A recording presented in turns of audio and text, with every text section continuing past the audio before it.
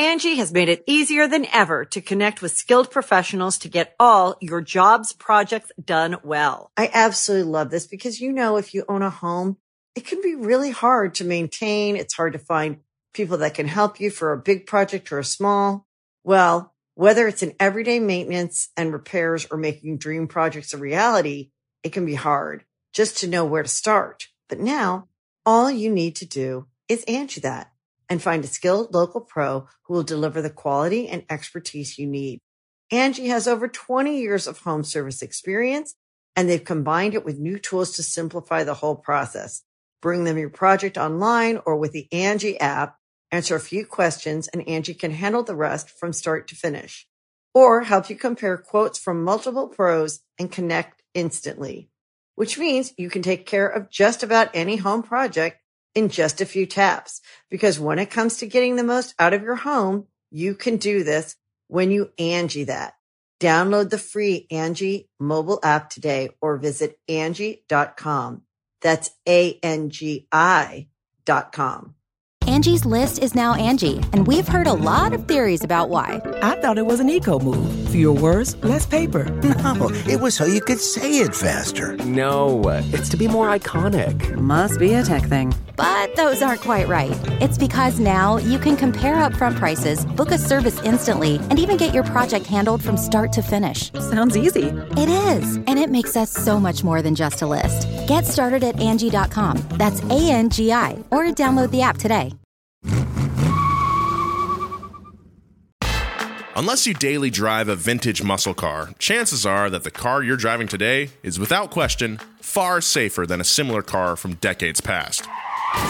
Even though automakers introduced the seatbelt in the 1950s, they weren't an accepted part of the car until the National Highway Traffic Safety Administration started requiring them in 1968. At this time, I'm going to ask that you fasten your seatbelts. Even after seatbelts started showing up in cars all over America, only 14% of Americans chose to buckle up until the government began to intervene. And once they did, it quickly became clear that wearing a seatbelt reduces the risk of dying in a crash by nearly 45%. Despite those numbers, Americans were furiously opposed to forced regulations, even if it kept them safe, as opposed to, flying through their windshields or being impaled by their steering column. You may think that safety measures would be a popular and easy win for the automobile industry, but it wasn't always that way. Why would the auto industry collude to prevent important environmental pollution control devices? Why were Americans so anti-seatbelt that, as one Michigan legislator called it, they fought for their right to fly through their windshield? Today on Past Gas, the shockingly hard-won safety measures that the auto industry fought against. Past Gas Podcast. It's about cars, it's not about sports. I'm a man. I don't need a seatbelt. I can just push against the dashboard if I get in an accident. Yeah, dude, I don't see why it's so hard to not survive a car accident. Just grip harder. Yeah, that's what I always say. Grip harder. I had an acquaintance in high school who did not wear a seatbelt, and he reasoned that if he got in an accident and flew out the window, that he could flip in the air and land on his feet. I mean, that's pretty sound, though. Yeah, did he ever get to prove it? No, he died. Oh, God. What? No, I'm kidding. No, he's fine. I can't not wear a seatbelt, even if I'm like moving my car around. If I'm driving and I don't have the belt on, I feel like I'm gonna like fly out of my car. Yeah. Like that. Like your sunroof's gonna be open and you're gonna be sucked out the top. Yeah, that's how I feel. I joked about pushing against the dashboard, but that's literally what I told my mom when I was a kid because I didn't want to wear a seatbelt. I don't think when you're young or immature, you don't understand physics. No, and how when you get into an accident or a collision, all of a sudden you're just at the mercy of gravity. Yeah. and momentum. Everything happens in 1/10 of a second. You can flip though. You can flip in the air and land on your feet. Dude, do you have a Yokohama mug? I do. Whoa, that's cool. It's like matte blue. Where'd you get that? I think this was on our free shelf. Oh man, at some that's point. Cool. Yeah, I think I have a big tumbler too. I can try to find that for you, James, if that's what you'd like. A big tumbler, eh? Yeah, big old thing. So you can get like 36 ounces of coffee straight to the gut in the morning. Yeah, I don't drink coffee.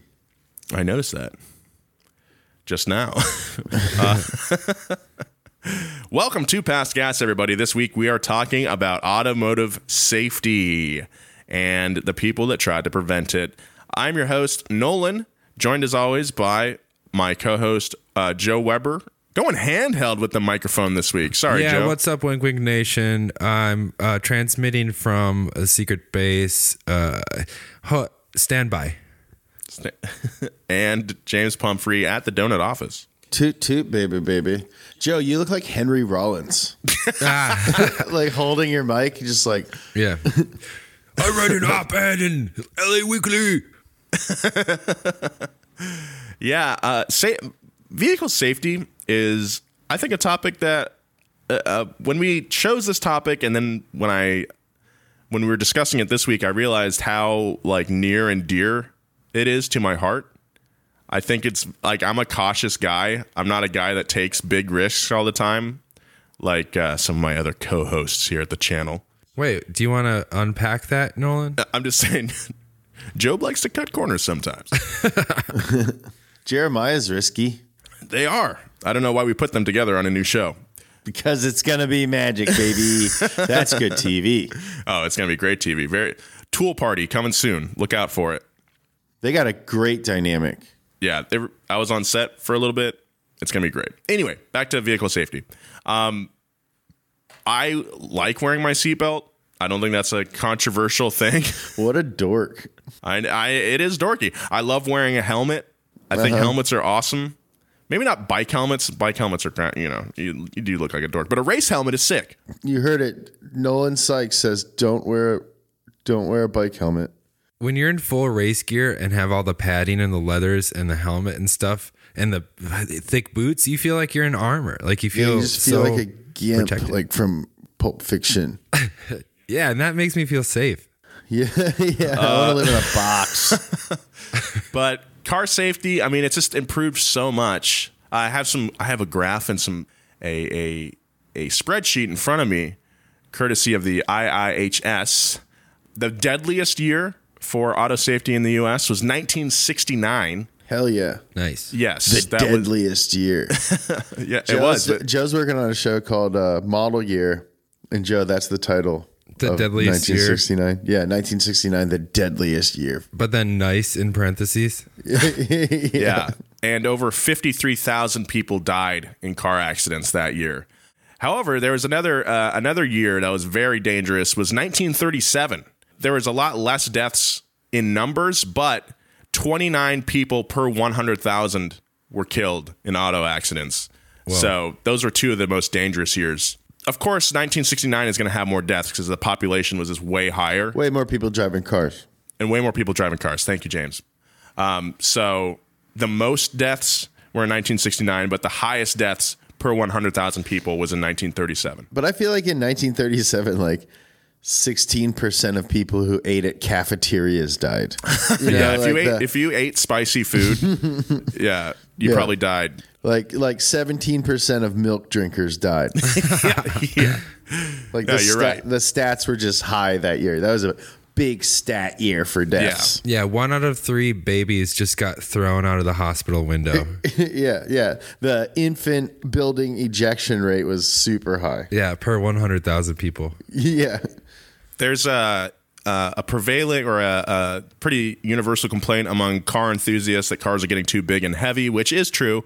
But a lot of that does have to do with safety, with crumple zones and all the engineering and all the extra components that go into making your car safer in a crash. And that's undeniable. Cars, they just are heavier. But to harp on that as like one of your only reasons why cars are worse now is just a dumb hill to die on, pardon the pun, because if you look at this graph from Wikipedia of U.S. traffic deaths, I mean, it's just been on a downward trend ever since 1969 when they started vastly improving car safety. And, the less people I have to hear about dying in auto accidents, I don't ever want to hear about someone that I know or that I'm connected to dying in a crash. So I think it's worth it for me. Yeah, I mean, I hear you. I think I want to do my own research, though. on this. Yeah. I feel like, But yeah, before I sell my slingshot, I want to do my own research. Oh, man. Because I think me and my slingshot with my head on a swivel is safer than you. Great visibility. I'll give you that. Great visibility. That thing sucks, dude. Dude, don't talk about my slingshot, bro. Dude, have you? I mean, you drove it for the new car show, right? I drive it every day for my life. It's my daily driver. Me and Max took one up to the crest, and it was wet, and I honestly thought I was going to slip off the side of the mountain. Was it a newer one, or was it an older one? It was 2016, I think. Okay, that's like older than the one we tested. The new ones I've heard are a lot better. So I do want to drive a new Polaris slingshot at some point. I love it is my a funky Polaris car. slingshot. If you want to join if you want to submit to join my very exclusive slingshot club, you can email us at slingshot@donutmedia.com. That's a real website. Yeah. That's a real email account that will go to a person. All right. Well, let's get into the story here. Yeah, so today we're not just going to talk about collision safety. We're also going to talk about the safety of your lungs, the safety of breathing. So first we're going to talk about emission stuff like the catalytic converter and smog. And then later in the episode, we'll get into the horrific collision deaths later on in the episode. So make sure you stick around till then.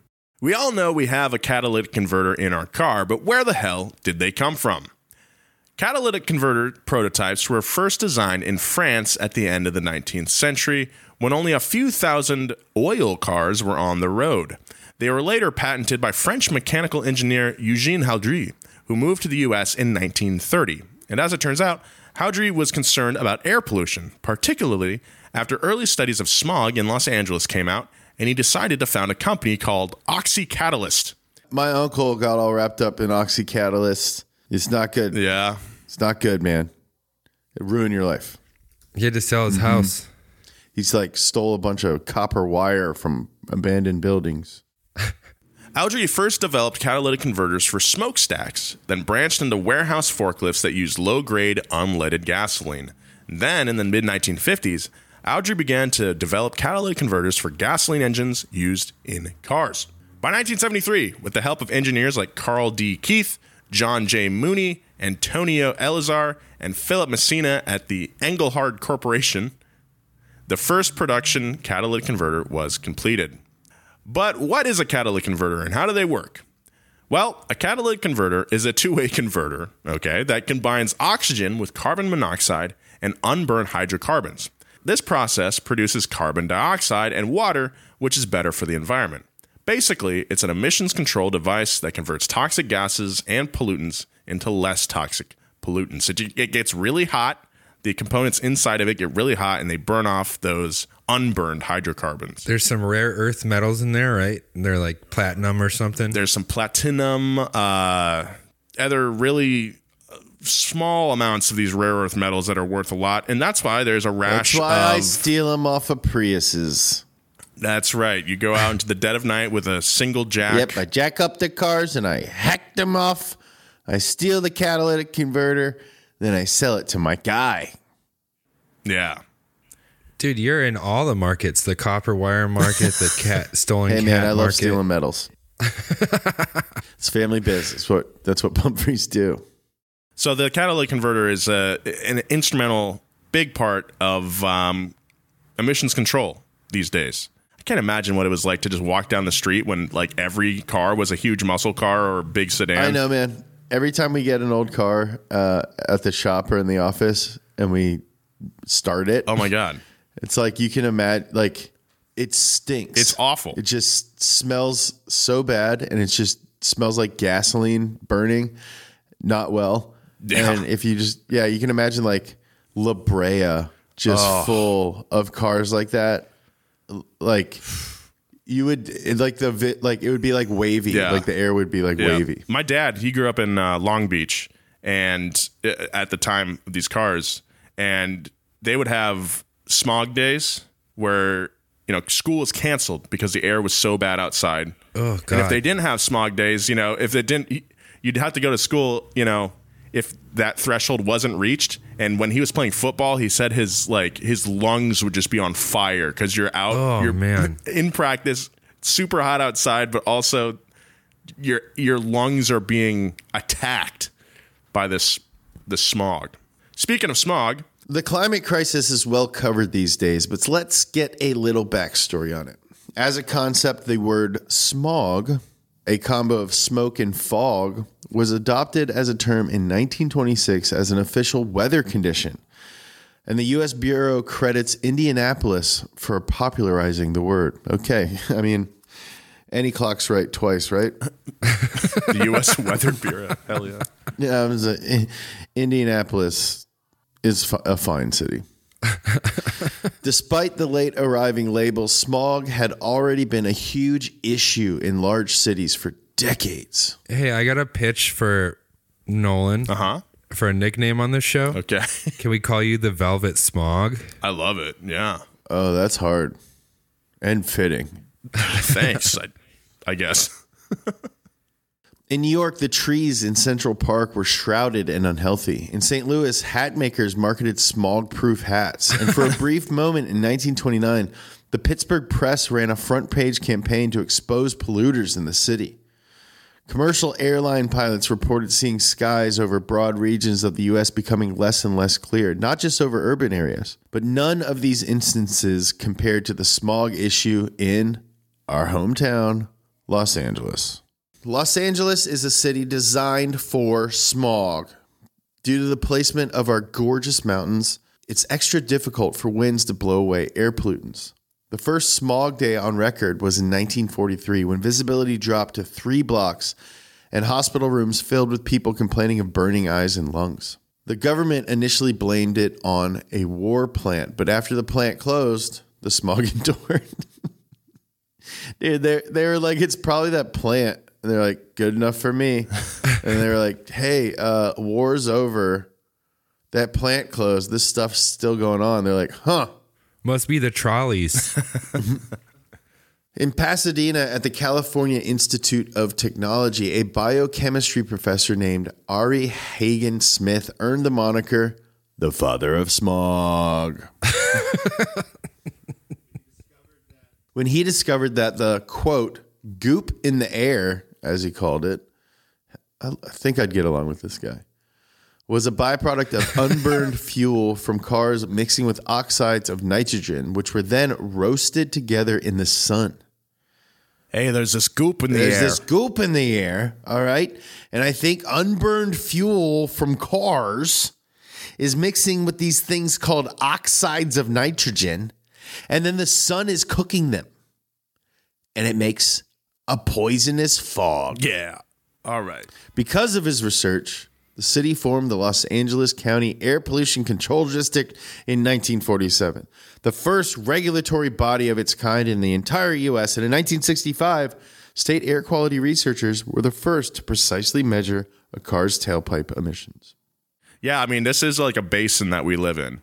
I drive down La Brea to get, I'm not going to get to Los Angeles for you, but La Brea is situated on a hill, or I go down a big hill, and at the top of the hill, you can see pretty much all of mid-city Los Angeles from there. And most of the time, it's kind of hazy. But yesterday, after it rained, it was gorgeous, man. It was so clear. I could see all the way to Beverly Hills perfectly. I could see lights on people's porches, just like 5 miles away. It was beautiful. But that's just, after a while, it's going to start building up again. Yeah, every time it rains, it's like super clear here. And then it doesn't rain very often. So until the next time it rains, it gets foggier and foggier and foggier. And visibility gets worse and worse. It rains and worse. sometimes after not raining for a long time. The rain is like dirty. I mean, it's like acid rain. But you get out and you're like, oh, I got a free car wash. And then you get outside and there's like brown water all over your car. Well, that's also from the dust. Guys, but it's also the 6th most expensive city in the planet. So, it's a real trade-off. We can't even, our lives suck too. We'll be right back with more of this story, but first, a word from our sponsors.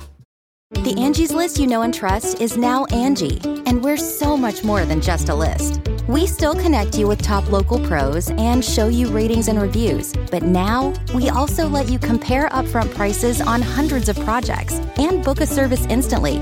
We can even handle the rest of your project from start to finish. So remember, Angie's List is now Angie, and we're here to get your job done right. Get started at Angie.com. That's ANGI, or download the app today. You can host the best backyard barbecue when you find a professional on Angie to make your backyard the best around. Connect with skilled professionals to get all your home projects done well. Inside to outside, repairs to renovations. Get started on the Angie app or visit Angie.com today. You can do this when you Angie that.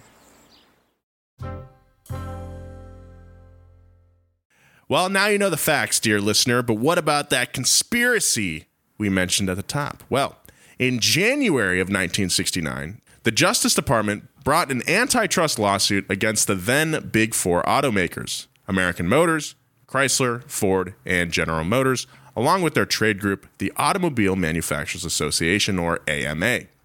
The lawsuit claimed that for 16 years, from 1953 until 1969, these companies had conspired to prevent and delay the manufacture and use of pollution control devices, aka catalytic converters. The lawsuit alleged that the automakers purposely decided not to compete on pollution control technology and that no one auto company would move forward with a pollution control technique unless agreed upon by the others. They also moved to buy up pollution control device patents by outside firms to keep those innovations under wraps. In short, if these charges were true, millions of motor vehicles were produced without known pollution control technology, meaning that the smog-destroying public health and causing crop and property damage was totally avoidable. The companies denied it, of course, claiming that it was, quote, industry cooperation and joint research to ensure technological advance. As they send Cousin Greg to go shred all those documents. Dude, nice. This was huge breaking news for American citizens, but not for those in the know. Officials in the LA Air Pollution Control District had been questioning these same automakers on the industry's lack of progress since the early 1950s. And by January 1965, the chief air pollution control officer for the district, one S. Smith Griswold, drafted a resolution for the LA County Board of Supervisors to specifically request the U.S. Attorney General to take legal action to prevent the automakers from, quote, further collusive obstruction. You know, a lot of times you meet people with two first names. That guy has two last names. This is some vintage corruption, collusion back then. I feel like corruption it's still very crushing today, obviously, but you have to get more creative and like cover your bases, no paper trail. They didn't have email. Like back then, you could have, a file cabinet with a bunch of secret in it. Like they actually had to meet in person, right? They had to use real people to move these messages back and forth. Now they can just do emails, Zoom calls. It's too easy. Anyway, around this time, the Justice Department had already subpoenaed records from the industry, perhaps due to similar efforts by DC attorney turned superstar consumer advocate Ralph Nader. Unfortunately, though, lawsuits take time, and the smog in LA was getting worse. In January of 1967, Time magazine reported that, quote, the culprits producing the smog are Los Angeles County's 3.75 million autos, which produce 12,420 of the 13,730 tons of contaminants released into the air over the county every day, in addition to nearly 10,000 tons of carbon monoxide. Autos exhaust 2,000 tons of hydrocarbons and 530 tons of nitrogen oxides daily, enough to form a substantial brew of irritating smog. Stop. That's a lot of goop in the air. Oh, that's a lot of goop. Meanwhile, back inside the Justice Department, attorneys handling the case were determining whether there should be criminal or civil indictments.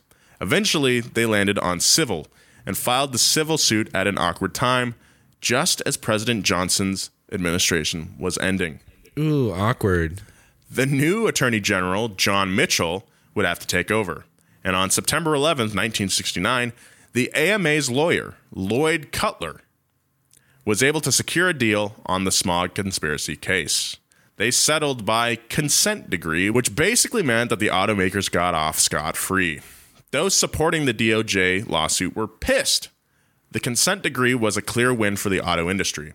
Ralph Nader and others begged the DOJ to reconsider, and a group of 19 congressmen sent a letter to the Attorney General to express their concern that a full trial was necessary to show the public that corporate lawbreaking was no different than any other violation. The DOJ declined.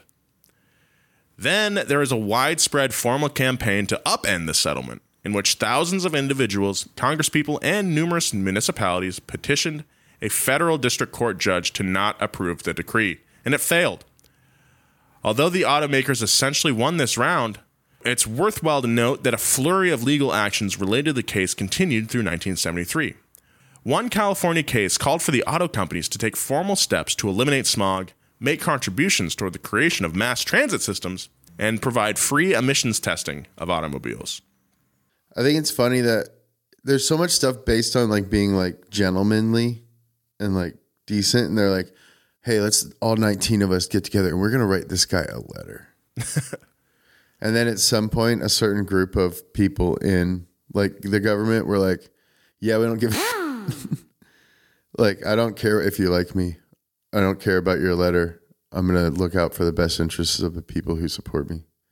Yeah, there's like this need to do this grand motion. Yeah, and they just rolled over everybody. Like, but we used to do it this way. And they're like, yeah, we're not going to do it that way anymore. You dork, get in your locker. But for the congressmen, they're like, okay, whatever. What's the next thing we're going to... Yeah, we're just going to take.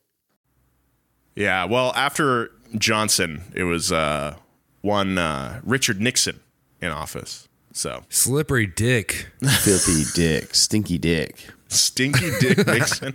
Stinky Dick Nixon. Sweaty Hog Nixon. Sweaty Hog Nixon, 69 with Roger Stone. By the first Earth Day in 1970, air and water pollution ranked high on the list of voter issues. President Richard Slicky Dicky Stinky Dick Nixon even devoted a chunk of his 1970 State of the Union to the subject and singled out the automobile industry as our worst polluter of the air. Wow, look at that. Oh, that was really good. Thank you. That was great. I've been doing that impression for about 26 years. On December 31st, Halloween, 1970, Nixon signed the Clean Air Act, a law that would allow the newly created Environmental Protection Agency to change the way that Americans would buy and drive cars. According to the new law, federal and state regulatory agencies could officially set formalized and binding air quality targets, and boy, were some people mad. The first set of standards mandated that automakers cut hydrocarbon and oxides of nitrogen emissions by more than 50% by 1975, which effectively killed muscle cars. Then, because engines had to pass emissions tests, they were sealed with their carburetor adjusting screws either stripped off or hidden. In short, no more tinkering. In 1972, a writer for Car and Driver wrote, "Surely the government has laid off an imposing dose of garbled DC-style civil service fat brain rules, directives, amendments, bulletins, acts, and advisories, and subparagraphs. Much of it is unvarnished, self-defeating nonsense. I'm cool and relevant. I do anything that's good." Things didn't get much better. Government testing showed that the first emissions controls were a total mess. Like, I'm talking toddler eating spaghetti. You know, total mess. 1 in 4 new vehicles were too dirty to meet the new standards, and the failure rate increased as the cars aged. Automobile companies complained that there was no way they could create the technology necessary by 1975, and frankly, they were kind of right. The new cars sucked. We talk about it a lot. We made a shirt about it. This is like one of the worst times for American cars ever. This is the worst time for American cars ever. Technology forcing regulation basically ensured that automakers had to implement technology before it was fully finished. But the EPA and California couldn't be deterred. To comply with the EPA's regulation of exhaust emissions, most gasoline-powered vehicles starting in the 1975 model year were equipped with catalytic converters, and it helped. Tailpipe emissions of smog-causing pollutants plummeted from an average of 14 grams per mile in 1965 model cars to just 3 grams per mile in 1975. Dude, that's a lot. Yeah, grams. You don't normally measure pollution in grams. It's always like milligrams, whatever. Like a packet of sugar or like Equal or Splenda or whatever, that's a gram. If you dump that out, that's 1 gram. So man, every mile is dumping 14 of those. Every single car, every single mile that is driving dumps 14 of those into the air. That's insane. But by 1981, the use of fuel injection, three-way catalytic converters, oxygen sensors, and early computers dropped the figure from 3 to 1.5 grams per mile. Or in layman's terms, Los Angeles mountains were slowly reappearing from the goop. The goop. The goop. Though the path to implementing the catalytic converter was a huge mess, this hard-won safety measure is why Angelenos still get to take cool pics of our cars on the 2 freeway with the downtown Los Angeles skyline visible. Our cars today emit half as many grams of pollutants per mile as they did in the 80s, and that's good for Mother Earth. It still took years for the auto industry to get over the regulation. The internal turmoil over the catalytic converter can be best summed up in a 1975 New York Times article. In it, Chrysler's emission expert Charles Heinen claims that the catalytic converter is a tremendous achievement on the part of all concerned, something the industry can really be proud of. Meanwhile, the vice president of Chrysler, Alan Loughborough, simply stated that it was the dumbest thing that ever happened to the automobile. It's a money guy versus a science guy. Agree to disagree. I support a catalytic converter. I got a catalytic converter on all my cars. Yeah, me too. I got buzzed by a Honda Element that must have had its cat cut off. Dude, it must have sounded so sick. Dude, a straight piped Element, dude. Oh. I'm deaf in one ear now.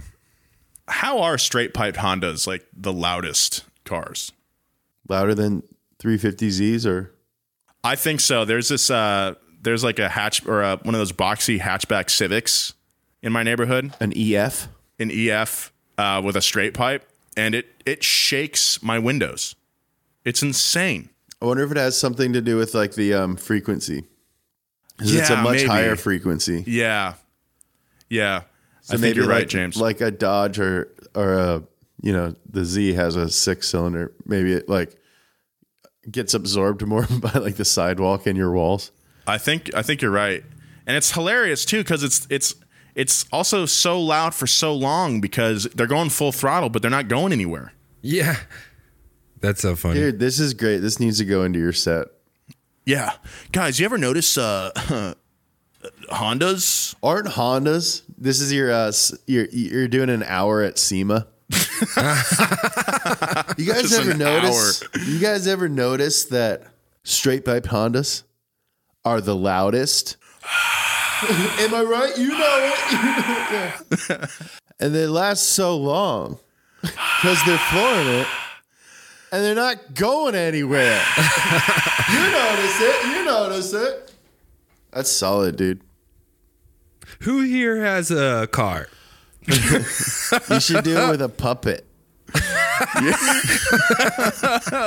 Like one of those collision safety dummies. Yeah, but like you ventriloquist, like Jeff Dunham. Who's the real dummy here? Me or you? We'll get back to more Past Gas, but right now, a word from our sponsors. Angie has made it easier than ever to connect with skilled professionals to get all your jobs projects done well. I absolutely love this because, if you own a home, it can be really hard to maintain. It's hard to find people that can help you for a big project or a small. Well, whether it's in everyday maintenance and repairs or making dream projects a reality, it can be hard just to know where to start. But now, all you need to do is Angie that and find a skilled local pro who will deliver the quality and expertise you need. Angie has over 20 years of home service experience, and they've combined it with new tools to simplify the whole process. Bring them your project online or with the Angie app, answer a few questions, and Angie can handle the rest from start to finish. Or help you compare quotes from multiple pros and connect instantly, which means you can take care of just about any home project in just a few taps. Because when it comes to getting the most out of your home, you can do this when you Angie that. Download the free Angie mobile app today or visit Angie.com. That's ANGI.com. Angie's List is now Angie, and we've heard a lot of theories about why. I thought it was an eco move. Fewer words, less paper. No, it was so you could say it faster. No, it's to be more iconic. Must be a tech thing. But those aren't quite right. It's because now you can compare upfront prices, book a service instantly, and even get your project handled from start to finish. Sounds easy. It is, and it makes us so much more than just a list. Get started at Angie.com. That's ANGI, or download the app today. This episode is brought to you by Visit Williamsburg. In Williamsburg, Virginia, there's never too much of a good thing. Whether you're a foodie, a golfer, a history buff, a shopaholic, an outdoor enthusiast, or a thrill seeker, you'll find what you came for here and more. So ask yourself, what is it you want? Discover Williamsburg and plan your trip at visitwilliamsburg.com. But now, let's talk about seatbelts and your body. Perhaps the most jarring safety controversy from today's vantage point is the battle against seatbelts. In March of 1982, Michigan Representative David Hollister introduced a seatbelt bill that levied a fine for not buckling up. The hate mail he received compared him to Hitler, something Americans love to claim anytime they're told to do something they don't want to do, especially by a member of the government.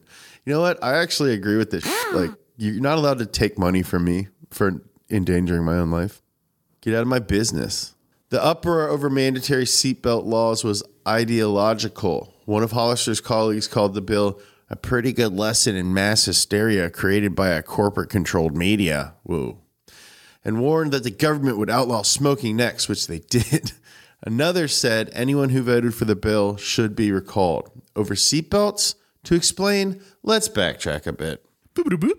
At the time, only 14% of Americans regularly wore seatbelts, with most claiming they were uncomfortable and restrictive, which honestly they probably were. The seatbelt wasn't standard equipment until the National Highway Traffic Safety Administration, the NHTSA, the worst named group of people. Like, it's just the hardest name to say. NHTSA, it's hard to say. Well, they require lap and shoulder belts in all new cars starting in 1968, even though automakers had started installing seatbelts in the 50s. Regardless, the Department of Transportation once estimated that seatbelts can reduce serious injury and death by 45 to 55%. In fact, of the 30,500 drivers and passengers who died in traffic deaths in 1983, less than 3% were wearing seatbelts. There you go. That's all I need to hear. Then in 1973, NHTSA pissed off the American people even more. They required all new cars to include a seatbelt interlock mechanism that prevented a vehicle from starting if the driver wasn't buckled, which is not good. That's inconvenient. If you're in a horror movie. That is dangerous if you're in a horror movie, for sure. Yeah, you got Michael Myers all up on your butt. You got to remember to put on your seatbelt and everything. How ironic would that be, though, if you escaped from Michael Myers without your seatbelt, but then ended up crashing? You ran into a tree. Yeah. I mean, that happened in one of those movies. It's definitely happened in one of the movies. Yeah. They made like 12 of them, yeah. There would also be a super annoying buzzing sound that warned drivers if they forgot to buckle up. This implementation perhaps predictably led to enormous political backlash. According to Jerry Mashaw, co-author of The Struggle for Auto Safety, Congress received more letters from Americans complaining about the interlock mechanism than they did about Nixon's Saturday Night Massacre. The night Nixon infamously fired the government attorneys investigating his crimes. That's a very 70s journalist. Yeah. Slight. Yeah. They wrote more about the locking mechanism than Nixon's Saturday Night Massacre. That's the 70s version of Cheeto Hitler. All right, bro. Yeah, the journalistic grievances have really fallen off.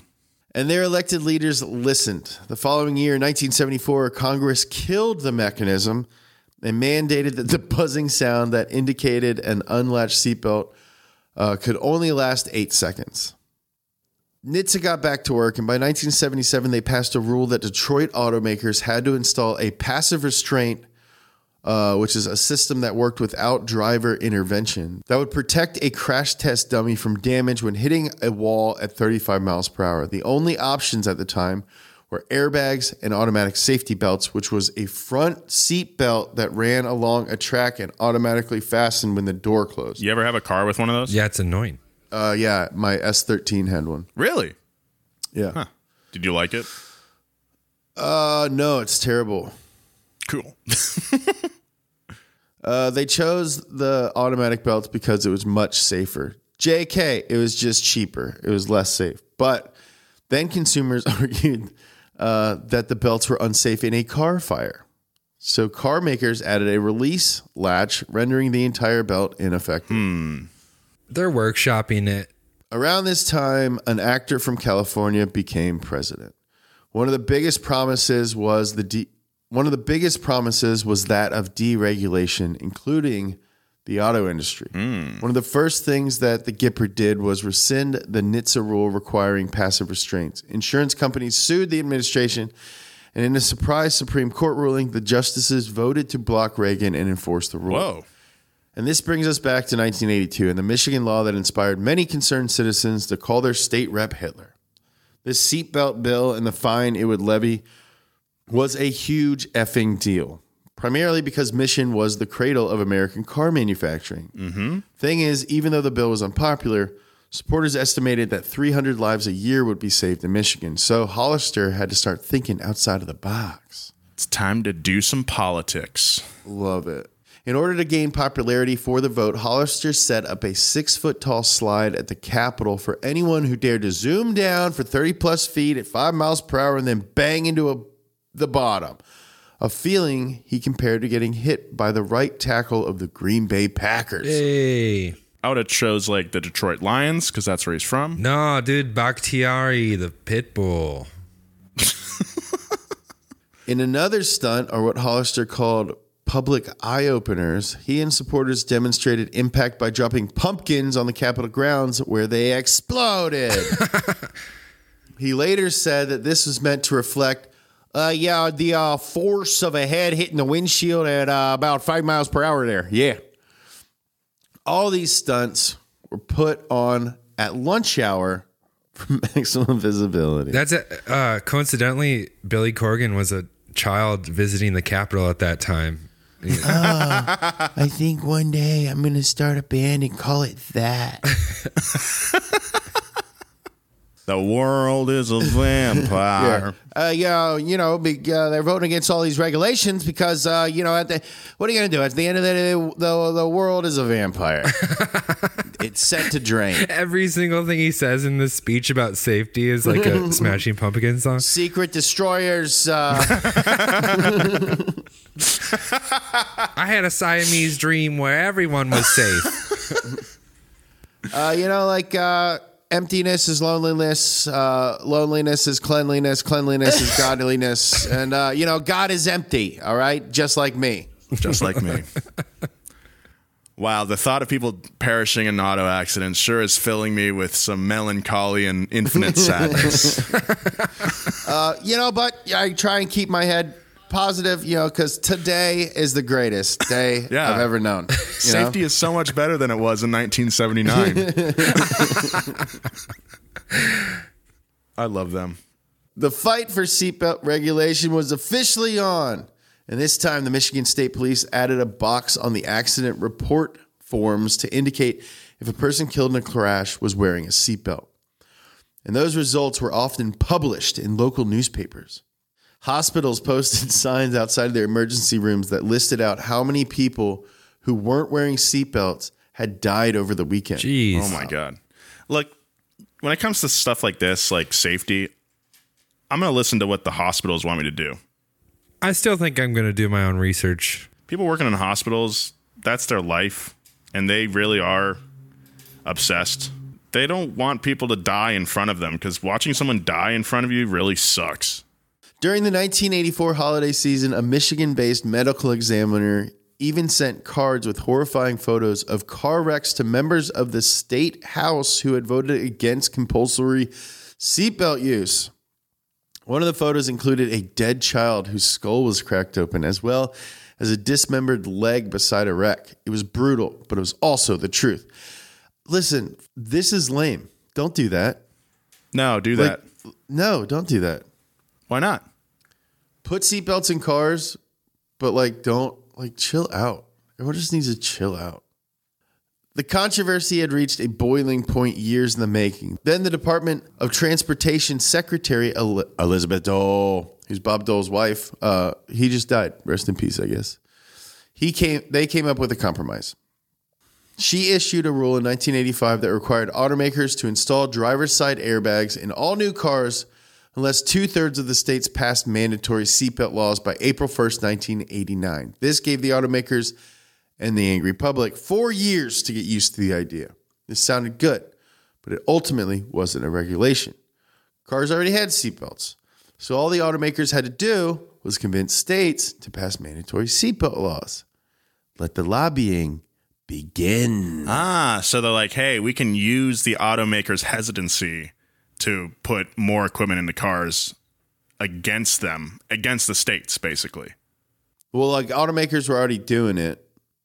They already had the seatbelts, but the cost of putting more airbags in the cars was something that the automakers didn't want to contend with. Right. So that would motivate them to lobby the states.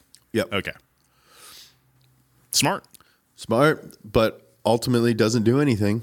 New York was the first state to pass the mandatory seatbelt law, which annoyed Michigan Rep. Hollister, who wanted it to be Michigan. He'd worked so hard. I mean, he set up all that. He spent all that time setting up those pumpkins, Yeah. In less than a year, seatbelt compliance in New York jumped to 70%, perhaps because the state decided to issue a $50 fine, which is about $130 today. New Yorkers were not happy about it. The residents compared it to the government of Russia. You're like if Hitler ran Russia. But it worked. Within the first month of the new law, between 63 and 76% of drivers stopped by police were abiding by the new state law. There you go. In 1984, 2 years after the Michigan seatbelt law was first introduced, the state's seatbelt use was below 20%. After the law went into effect in July 1985, seatbelt use rose to 60%. There you go. It then dropped down to 45%. Uh-oh. Partly due to the culture war, but eventually leveled out at around 94%. Hey. In 2014. What a roller coaster we just went through, gentlemen. The University of Michigan Transportation Research Institute has calculated that 2,659 lives have been saved since the first bill was introduced. In the end, 8 states shot down the mandatory seatbelt laws on ideological grounds, and the states who passed them didn't meet the standards established by Dole's rule. So, April 1st, 1989 came and went, and automakers had to install driver's side airbags in all new cars beginning in the early 90s. So it was all for naught. And as of... a lot of lives were saved. 2,000, that's barely any. I probably think it's more, and also you have a lot more people wearing seatbelts. And as of August 2020, New Hampshire is the only state without mandatory seatbelt law. Live free or die. As a result, their seatbelt use hovers around 70% instead of 90% nationally. That's funny. I'm from New Hampshire. We got the lowest seatbelt use rate in the country. Overall, according to NHTSA's most recent statistics, wearing seatbelts saved $50 billion in medical care, lost productivity, and other injury-related costs, whereas deaths and injuries from not wearing seatbelts cost $10 billion in 2010.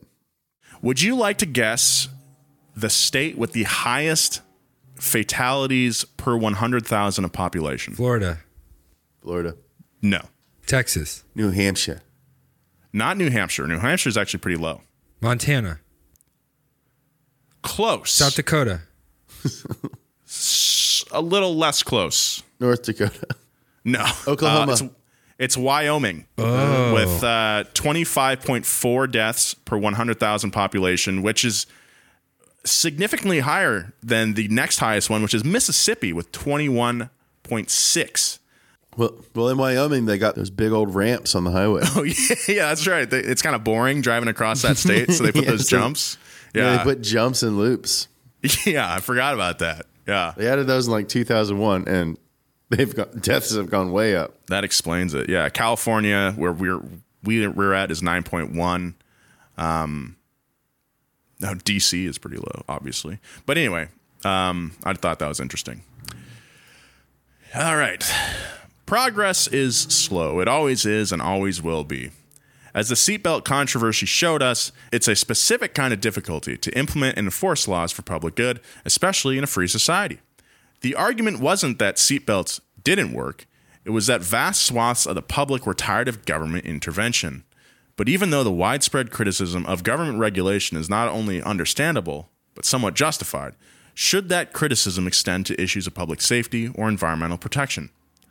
Automakers were opposed to the implementation of the catalytic converter, but it wasn't just because of the cost, even though that was like 95% of it. They were ultimately afraid that their vehicles would hit the assembly line with a half-baked, unverified piece that didn't really affect the drive of the car. Yes, all roads ultimately lead to profit, but maybe, somewhere in their dark mechanical hearts, they wanted to make sure they could provide the very best for their customer. I don't really think I agree with that.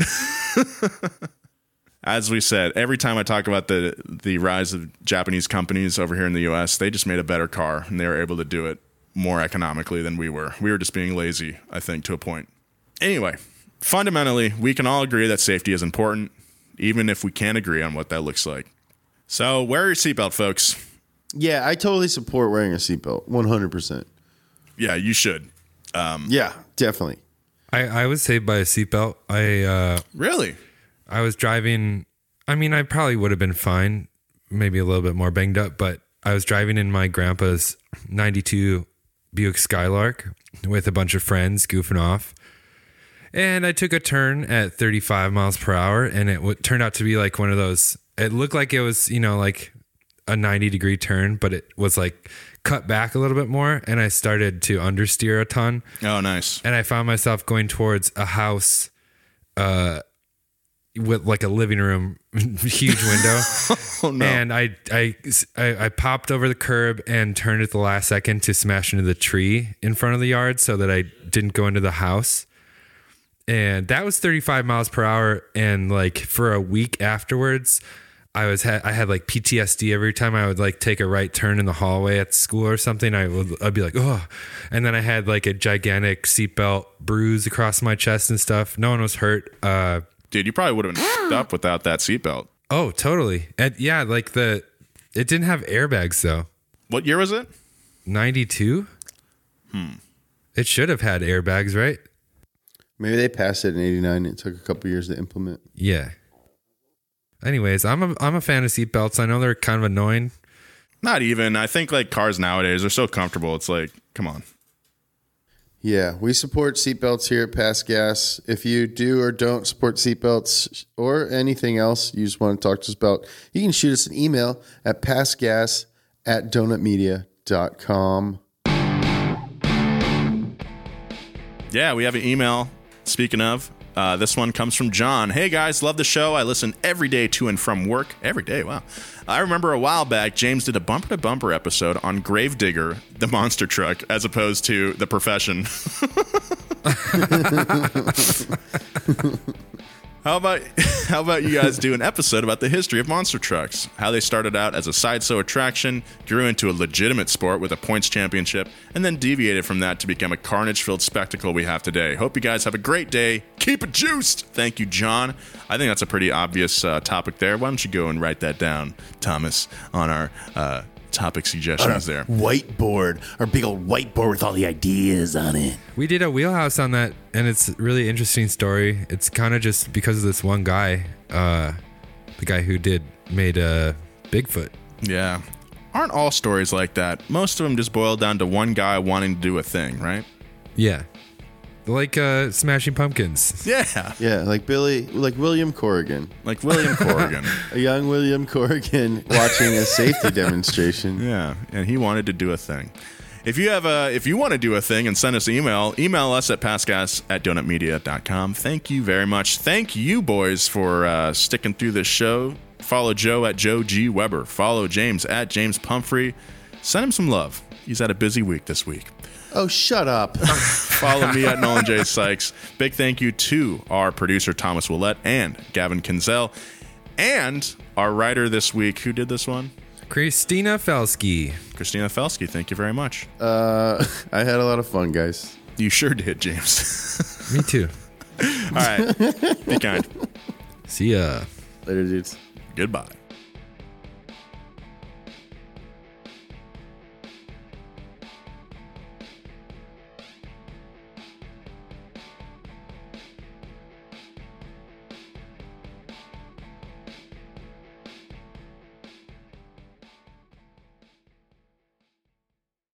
Angie's List is now Angie, and we've heard a lot of theories about why. I thought it was an eco move. Fewer words, less paper. No, it was so you could say it faster. No, it's to be more iconic. Must be a tech thing. But those aren't quite right. It's because now you can compare upfront prices, book a service instantly, and even get your project handled from start to finish. Sounds easy. It is, and it makes us so much more than just a list. Get started at Angie.com. That's ANGI, or download the app today. Angie has made it easier than ever to connect with skilled professionals to get all your jobs projects done well. I absolutely love this because, if you own a home, it can be really hard to maintain. It's hard to find people that can help you for a big project or a small. Well, whether it's in everyday maintenance and repairs or making dream projects a reality, it can be hard just to know where to start. But now all you need to do is Angie that and find a skilled local pro who will deliver the quality and expertise you need. Angie has over 20 years of home service experience, and they've combined it with new tools to simplify the whole process. Bring them your project online or with the Angie app, answer a few questions, and Angie can handle the rest from start to finish. Or help you compare quotes from multiple pros and connect instantly, which means you can take care of just about any home project in just a few taps. Because when it comes to getting the most out of your home, you can do this when you Angie that. Download the free Angie mobile app today or visit Angie.com. That's ANGI.com.